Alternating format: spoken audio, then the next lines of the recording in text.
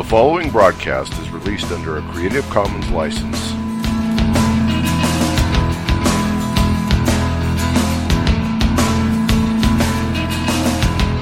I believe in Jesus Christ, the only Son of God. I believe He lived and died, and that He rose again. I believe and trust in Him.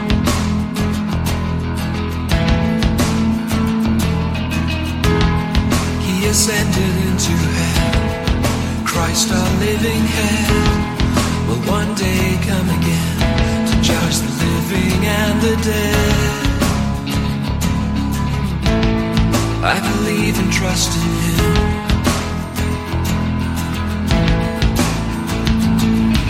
I will trust in my Redeemer, sing of His love that lasts forever, know His full and sure salvation. I will trust in Him. Though the world falls around me, I rest and know that He has found me. Christ, the rock, is my foundation. I will trust in Him. I will trust in Him.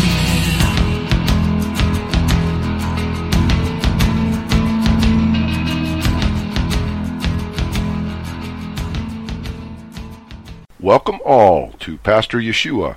You've been listening to Creed by Richard Jensen from his album Order of Service.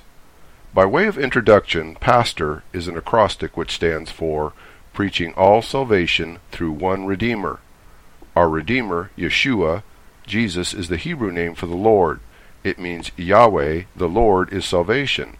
Translated from Hebrew into the Greek language, the name Yeshua becomes Jesus. The English spelling for Jesus is Jesus. This program deals with apologetics, questions on and about God, the Bible, and the Christian faith. I take questions and seek by Scripture to give answers and encouragement for everyone, including the tough-minded living in today's skeptical society. And now, let's join Pastor Yeshua. Welcome to Pastor Yeshua. In this episode, we will be discussing the issue, or perhaps I should say the allegation, which is so oft laid upon Christians from others who are either not Christians or who believe they are Christians but do not understand the term. The questions we will be asking are: 1. What is the biblical perspective on hate or judgment? And 2. Do or should Christians hate or judge? Or sometimes alternately lodged as an out-of-context axiom, quote, judge not that ye be not judged. Let's pray. Father, I pray that you would quicken our hearts and our minds through your Holy Spirit to receive the message of your word. I pray that through this study your word would equip us to better understand and defend your word, which was once and for all delivered unto the saints. I pray that you would give us wisdom to discern between truth and error, and that we, like the Bereans, would search these matters out for ourselves, that we might confirm your word in all things. In Jesus' name I pray. Amen. You may ask, why is this topic important? Well, if you've been around for any length of time, and particularly if you are a Christian, you have heard someone claim that you or I, or Christians in general, quote, unquote, hate someone or some group of people. Generally, this claim comes when Christians engage others who are either secular Christians or non-Christian compared against God's Word. This is largely because generally God's Word presents answers, absolutes, black and white, truth, and authority. At the same time, man presents relativity, subjectivity, shades of gray, and tolerance. Why judgment? Well, while researching the issue of hate, quite frankly, it became very clear that the issue of discernment and judgment were unavoidably linked, even paired, if you will, together, because whether the issue is love or hate, one must use some source of truth or authority as a benchmark with which they determine Do they love something, or do they hate something? As a result of the common accusation of hate against Christians, many Christians have either given up whatever portions of theology which tend to confront or upset the world, or they have given up speaking altogether. But Christians are not called by the spirit of fear or of compromise. Instead, we are called by the Spirit of the living God to speak the truth in love of God's Word. One of the realities that many Christians have difficulty coming to terms with is that when Christians submit themselves to being used as the messenger of God's revelatory truth to the world, those hearing the Word will be confronted by their own rebellion and sin. Some will repent, others will continue to rebel and experience anger and hatred against the messenger, the message, and ultimately against God Himself. One way to deal with these emotions is for some to accuse the messenger of hate so as to avoid their own conviction and responsibility. While this result is unfortunate, it is not only expected but predictable, since we are told that there are some who will reject the message regardless of who the messenger is. But don't give up or give in. The Christian's honor and responsibility is still summarized by 1 Peter chapter 3, verse 15. Quote, "But sanctify the Lord God in your hearts, and be ready always to give an answer to every man that asketh you a reason of the hope that is within you, with meekness and fear." Unquote. This episode is presented in an effort to prepare and equip against the current particular allegation, misapplication, and misunderstanding of the issue of hate and judgment. There are several critical considerations which must be discussed regarding the topic of hate and judgment. The considerations are as follows. A. Source authority. B. Term definitions. C. The existence of hate without love. D. The necessity of sound judgment and or discernment. E. Failure to correctly assign motive and cause. Let's begin with the first, A. Source authority. Now, I have covered the topic of source authority in a previous episode, but for the sake of clarity, I will review it briefly again. There are ultimately only two sources for authority, man versus God. One, with man, if we take God and or the Bible out of the equation, and man is the sole source of authority, then every man is free to define terms as he or she sees fit. Words, ideas, definitions, morals, meaning, ethics, beauty, all become relative and subjective issues from individual to individual, and there is no way to quote-unquote know other than percentage and consensus who is right and who is wrong. Every idea and belief under the sun is open to interpretation based upon personal opinion, personal feelings, the culture, the environment, and a myriad of other possible filters. 2. The other option is God. If we accept and acknowledge God and His Word, the Bible, as being the ultimate authority, then it is He who is defining terms, and our opinions, feelings, and emotions are in submission to His terms as given within His Word, the Bible. B. The second task we have is to define the word hate, based upon the fact that there are two sources of authority. Depending on which source we begin with, our ultimate understanding and definitions of hate and of love are diametrically different. In this case, there are two definitions of hate, a biblical definition versus a secular definition. Let's start with the first, number 1, a secular definition. According to Wikipedia, hatred or hate is a deep and emotional extreme dislike that can be directed against individuals, entities, objects, or ideas. Hatred is often associated with feelings of anger and a disposition towards hostility. Commonly held moral rules such as the Golden Rule oppose universal hatred towards another. The article in Wikipedia goes on for 4 paragraphs to discuss the issue of hatred using concepts understood from various passages, believe it or not, from the Bible of all places, including a quote from Leviticus chapter 19, verse 17, which says, quote, "Thou shalt not hate thy brother in thy heart, thou shalt in any wise rebuke thy neighbor, and not suffer sin upon him," unquote. Commenting on this verse, Wikipedia says, quote, "Leviticus chapter 19 verse 17 provides one illustration of how popular concepts of love and hate today have departed from biblical concepts. The verse says, quote, "Thou shalt not hate," unquote, but the rest of the verse explains what that means. Quote, "Thou shalt rebuke thy brother and not tolerate sin upon him," unquote. Today's culture often agrees, calling that, quote, unquote, tough love. While contemporary culture and the Bible agree on this notion, they are in conflict over the definition of which behaviors deserve admonishment. At the most extreme points of difference, contemporary culture may consider the rebuking endorsed by the Bible to be hatred, especially if the behavior is permissible in secular society. For example, disparaging someone based on their choice of an occupation that the Bible states is sinful could be considered hate speech, which might be treated as a criminal offense, unquote. This definition actually gives us an honest definition of terms from a secular source of all places, which is in fact in agreement with the foundations so far suggested. Thus, it is interesting and amusing to note that whether secular men consciously acknowledge it or not, our notions of right and wrong, morals and ethics, and in particular our concepts of hate, flow originally from God's authority, the Bible, despite the fact secular man denies God.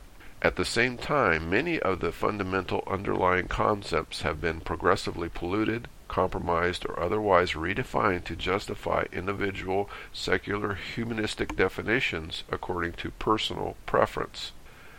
The secular humanist viewpoint holds out the idea that hate is the greatest form of evil. Accordingly, in many places we have gone to great lengths to attempt to legislate against any form of supposed quote-unquote hate. In many minds, thoughts and speech which articulate alternative views, opinions, or facts that differ from that of another person or persons is considered hate, regardless of the merits of the arguments, the method of the presentation, or any other consideration. The mere fact that an opinion has been vocalized which differs from another is enough to trigger allegations of hate as being the motive. In order to avoid hate, the secular humanists would mandate that everyone pledge allegiance to absolute, unyielding tolerance as well as complete moral and academic support of every viewpoint and belief, regardless of what it is. The New World religion would in fact promote everyone doing their own thing and everyone celebrating the right to do it, along with the idea that there are no absolutes, there is no ultimate authority, and there is never any moral consequences whatsoever. In the secular humanist world, no one would be allowed to exercise hate against anything except to proactively and vehemently exercise hate against anyone who disagrees with the ideology of the secular humanist. To complicate things further, the secular mindset, along with rebellion against God's will, has metastasized to the church itself. Many have compromised God's word for a myriad of reasons, including the desire to justify certain sins or to increase the palatability of God's word to those in rebellion. Others are fearful or unwilling to perform the treatment necessary towards addressing the cancer of rebellion in an effort to maintain the health of the body of Christ. The second definition we find is from that of the Bible. The Greek word which translates hate is miseo. There are two definitions of this Greek word. The first is a malicious and unjustifiable feeling towards others. The second, B, is a right feeling of aversion from what is evil. Rather than defining hate according to secular terms, we need to ask what the Bible says regarding them. For example, John chapter 15, verse 19 gives a critically important insight from God's perspective. Quote, "If ye were of the world would love his own. But because ye are not of the world, but I have chosen you out of the world, therefore the world hateth you." Unquote. What we learn from this verse, among others, is that enmity, i.e. disdain, hatred, bigotry, prejudice, intolerance, and extremism, among other things, exists as an axiomatic reality between those that are in the world, who are separated by sin and rebellion, and those who are redeemed out of the world by faith in Jesus Christ. Second, from God's revelation given in the Bible, we learn that God's ways are not man's ways. Isaiah chapter 55, verses 8 through 9. As a result, what we discover is that Jesus Christ himself predicted that there would be hate. So, hate, intolerance, and the other aspects of sin do exist. However, rather than the idea that Christians are the ones who are solely or unilaterally responsible for hate, we in fact discover that according to God, it is those who are in the world, as well as sin and rebellion, who are under the power of carnal hate and intolerance. Those who have been reconciled to God through faith in Jesus Christ are axiomatically polarized from being in bondage to sin to the degree that they are sanctified by the power of new life in Christ. The more one is submitted to God's will, the less they are in bondage to the dictates of their old nature. The greater the polarization becomes, the greater the animosity, disdain, and hatred increases. The more a person agrees with the secular world around them and tolerates every kind of rebellion, the more approval the world will have for that person. This human dynamic is stated nowhere better than by Jesus himself in John chapter 15, verse 19. Quote, "If ye were of the world would love his own. But because you are not of the world, but I have chosen you out of the world, therefore the world hateth you." Unquote. Here are some additional verses which give insight regarding hate. Proverbs chapter 6, verses 16 through 19. Quote, "These 6 things doth the Lord hate, yea, 7 are an abomination unto him: a proud look, a lying tongue, and hands that shed innocent blood, a heart that deviseth wicked imaginations, feet that be swift in running to mischief, a false witness that speaketh lies, and he that soweth discord among the brethren." Unquote. Proverbs chapter 8, verse 13. Quote, "The fear of the Lord is to hate evil, pride, and arrogancy, and the evil way and the froward mouth do I hate." Unquote. Proverbs chapter 13, verse 5. Quote, "A righteous man hateth lying, but a wicked man is loathsome and cometh to shame." Unquote. Ecclesiastes chapter 3, verse 8. Quote, "A time to love, a time to hate, a time of war, and a time of peace." Unquote. Zechariah chapter 8, verse 17. Quote, "And let none of you imagine evil in your hearts against his neighbor, and love no false oath, for all these things I hate, saith the Lord." Unquote. Matthew chapter 10, verse 22. Quote, "And ye shall be hated of all men for my name's sake, but he that endureth to the end shall be saved." Unquote. Matthew chapter 24, verse 12.